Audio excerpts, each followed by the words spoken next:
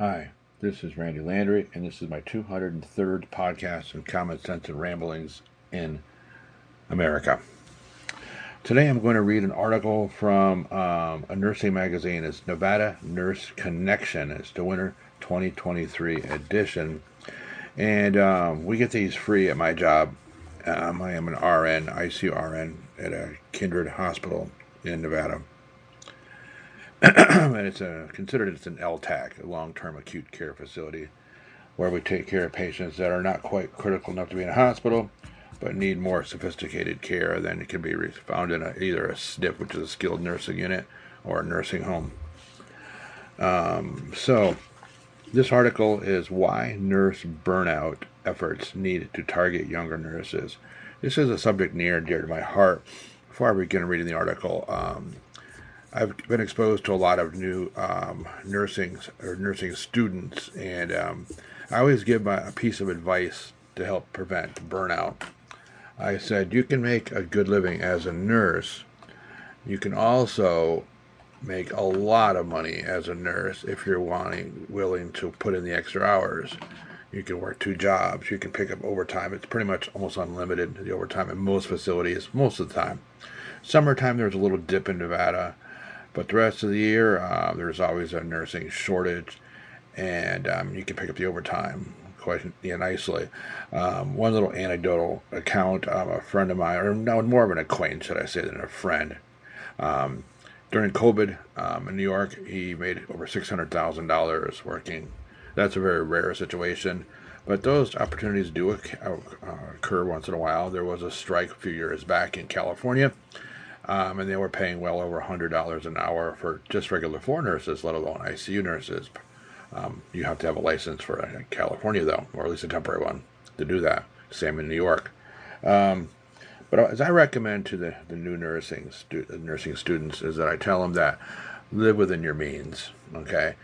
Pick up overtime only if you have a set goal, like say you want to pay for a trip cash, or you want to buy a car, or something along those lines, or you're coming up with a down payment per house. But don't make it part of your everyday requirements. Don't live beyond your means. Don't live at a 4-day salary level, or a 5-day or a 6-day, whatever. Don't do that, because that is going to be a surefire way to become burned out. And I've seen it happen many times. A couple of nurses that I used to work with that were under 30 years of age, both burned out, or no longer, well, they took at least a year to 2 years off from nursing. One of them went back into it, and another is trying other things to do. So it's sad. I mean, we have a shortage of nurses in this country, and if it wasn't for the help of the Philippines, which nursing seems to be one of their industrial outputs or exports, we would be hurting. And some hospitals, especially the ones where I've worked at, the Filipino nursing population is well over 50% of our total nursing staff. I think in our facility we're probably over 75%. So, without any further adu, I'm going to go ahead and read this article, and hopefully any nurses or new people thinking about going to nursing read this. Will listen to this, will actually find it helpful. Okay, nurse burnout has been on the radar of healthcare leaders for several years now, and there's no doubt the COVID pandemic has turned a problem into a crisis. One aspect of nurse burnout that has come to the forefront is how it's affecting younger nurses. But before I read any further, I want to add one more thing. I made a concerted effort during the COVID pandemic not to pick up overtime. I did do one 8-week stint where I did pick up an extra day, but the money was so crazy I could not turn it down. But let me give you a little information about myself before I continue on. I am in the upper 50s. Now I'm 60 now, but during COVID I was 57, 58 years of age. Overweight, pre-diabetic, and have high cholesterol levels, problems, and I also have high blood pressure. So I had several of the things that COVID seemed to be hitting, some of the targets or problems or whatever issues. So I made up my mind, and my wife was okay with that I would not be picking up overtime during the COVID pandemic. And for the most part, I stayed healthy. Matter of fact, I didn't catch COVID until it had become more benign, and it was in between. I was in between jobs. I had left my other jobs out because I suffered burnout and most likely a low-grade PTSD from all the deaths that we experienced. So I chose not to go that, and I the route, and I still experienced burnout where I actually took a couple months off between jobs so I could get my head together, and it allowed me to do some therapeutic articles on my blog. I actually wrote a book about nursing during that time, and some other projects I was working on. So I wasn't exactly just hanging around watching TV. But I also discovered, much to my chagrin, YouTube. So, alright, so let's keep on going. The current situation for nurses is difficult. A majority of nurses report symptoms of burnout in one survey of nearly 12,000 nurses. Participants reported stress 71%, frustration 69%, exhaustion 65%, and feeling overwhelmed 58% in the previous 14 days. This is leading to nurse turnover rates rising to 20 to 30%, and an alarming number of nurses reporting their intentions to leave bedside care positions or even the profession. Younger nurses, in particular, are struggling with the effects of nurse burnout. Across the board, they report higher rates of stress, worse emotional health, and greater intentions to leave their jobs than their more senior counterparts. Of the respondents younger than 25 in the survey cited above, 69% say they have been suffering from burnout, which is more than double the rate of those older than 25. That was 30%. What's causing younger nurse burnout? The biggest factor driving nurse burnout is growing workload demands on account of a serious nursing shortage. A recent nursing workforce analysis found that total supply of RNs decreased by more than 100,000 from 2020 to 2021, the largest drop observed over the past 4 decades. This drop is coming primarily from younger nurses. Compared with 2019, there was a 4% drop in nurses, or RNs, younger than age 35 by 2021. Among nurses who intend to leave the position in the next 6 months, insufficient staffing was cited as the number one reason. Younger nurses have additional challenges because they started their careers in a trial-by-fire environment during the COVID pandemic, particularly in acute care settings.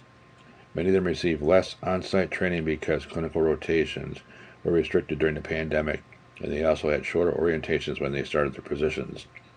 New nurses have always had to adjust to the transition from learning to practicing, but today's new nurses have added challenges that are making it harder for them to find their footing and be ready for the rigors of the profession, says Heather Dumez, RN, Clinical Editorial Manager for Micromedics. In case you're wondering, Micromedics is a medication dispensing system. Another factor that may be hitting younger nurses harder is the increase in incivility, bullying, and even violence that healthcare workers are being subjected to. Attitudes toward healthcare workers have been deteriorating, and frontline healthcare workers are paying the price.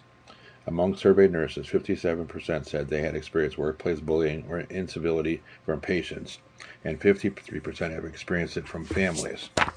I can attest to that. We get treated like shit by a lot of family members and patients. Everyone benefits from a healthy nursing environment. There are clear benefits for everyone when nurses can do their best work. This is particularly true for patients. Studies show a clear correlation between nurse-patient ratio and patient outcomes. When nurses are overloaded and overwhelmed, patients are at risk.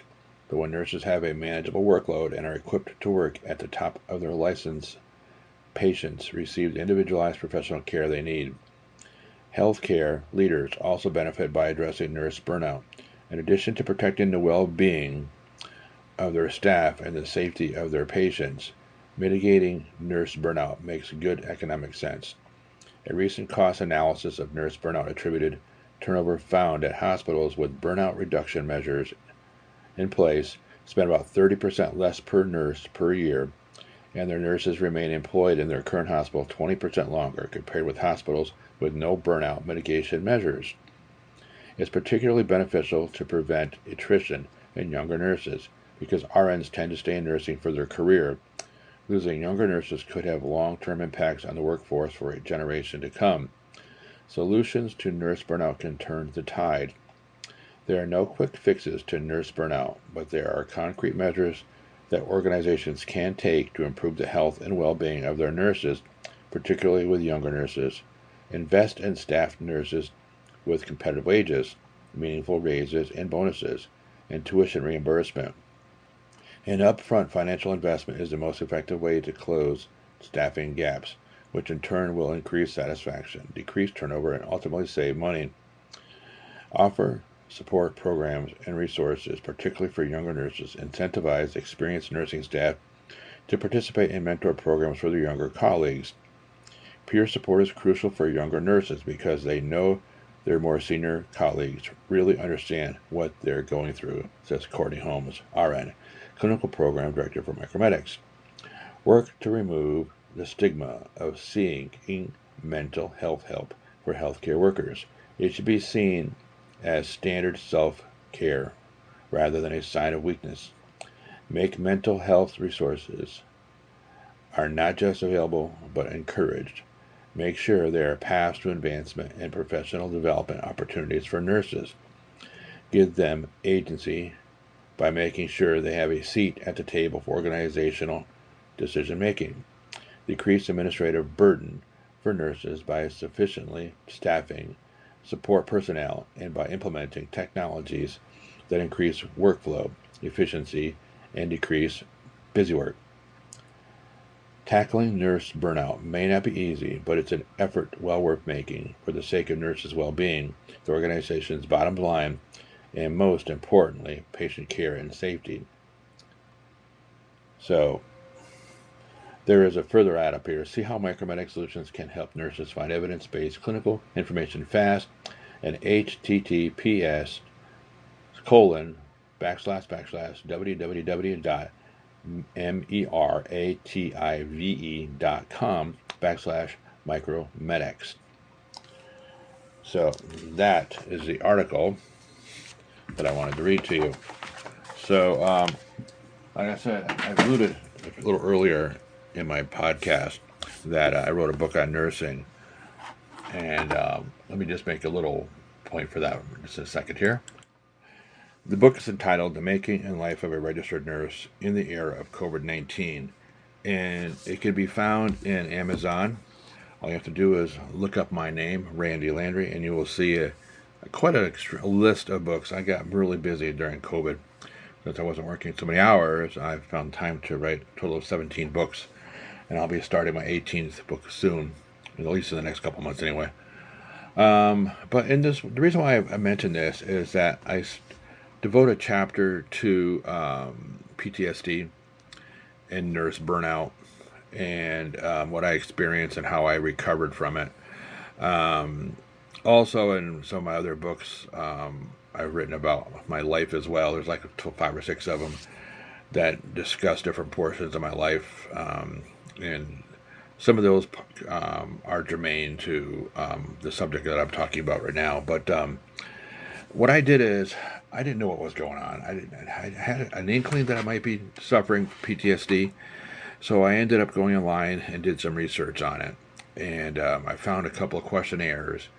And lo and behold, when I took those questionnaires, there were 10 questions, and out of those 10, I had like 7 of those symptoms I was experiencing. So then I decided to look into if you don't have money. At the time, I was kind of tight in funds because I wasn't working. There's not a hell of a lot that you can do for PTSD.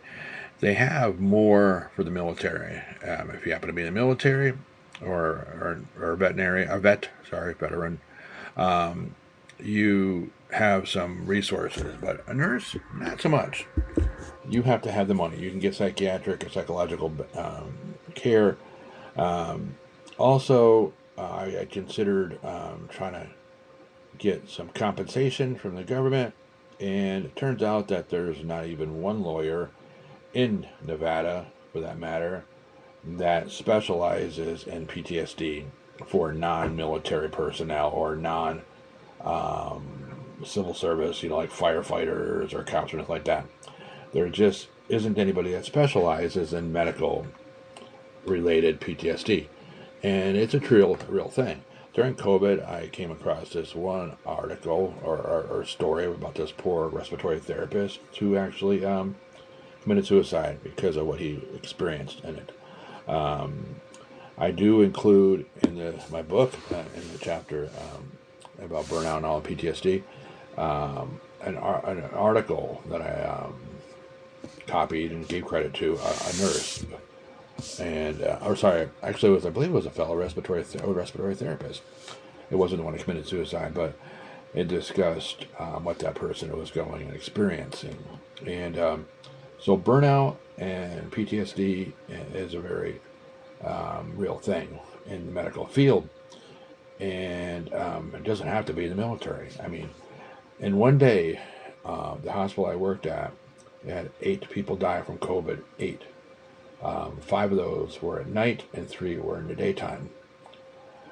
And they were all full of codes. And anybody who's experienced a code knows that it can be quite grueling, and especially when you're in full PPE, which is personal protective gear and equipment. E stands for equipment, but it's gear. You're wearing almost like a hazmat suit. And it gets hot and smelly and sweaty, and you can start to pass the hell out. And so it's pretty rough. And so, yes, burnout is something. If we don't have nurses, and even the doctor medical population is going down and getting increased. We have a deficit. Now, they're making some inroads in that with nurse practitioners, and some of them are highly skilled, just like in doctors. Doctors, there are some that are better than others. And so I'll leave it at that. But no matter how much training a PA, a physician's assistant, or a nurse practitioner gets, they still don't quite get the same amount of training that a doctor gets. Well, obviously, they spend more time doing it. But the problem is that if you're a PA or a nurse practitioner or a doctor, you're overworked, and in some cases underpaid, and you just don't have the time to devote to your patients and thinking things out. And I think, and there's also, I don't know if it's part of the burnout process, but there doesn't seem to be an interest in listening to their support staff, like nurses, for instance. Nurses spend a lot more time with the patients, and we see a lot more. And very seldom, unless the doctors actually see it happening, at the time they come in and their 2-minute visit to the patient, they don't believe what we tell them. In a lot of cases, this seems to be the way that it is. And I don't understand it, but I also discuss some of that in my book as well. So if you're interested in nursing, or you are a nurse, I think it's a pretty good book. And I also include a lot of anecdotal accounts, stories, and all like that you might find heartwarming or even get a chuckle out of. So without further ado, I am going to put an end to this podcast today. And like I said, I hope you found it interesting. And so, as always, watch your back and don't give up the fight. Take care, and you have a great day.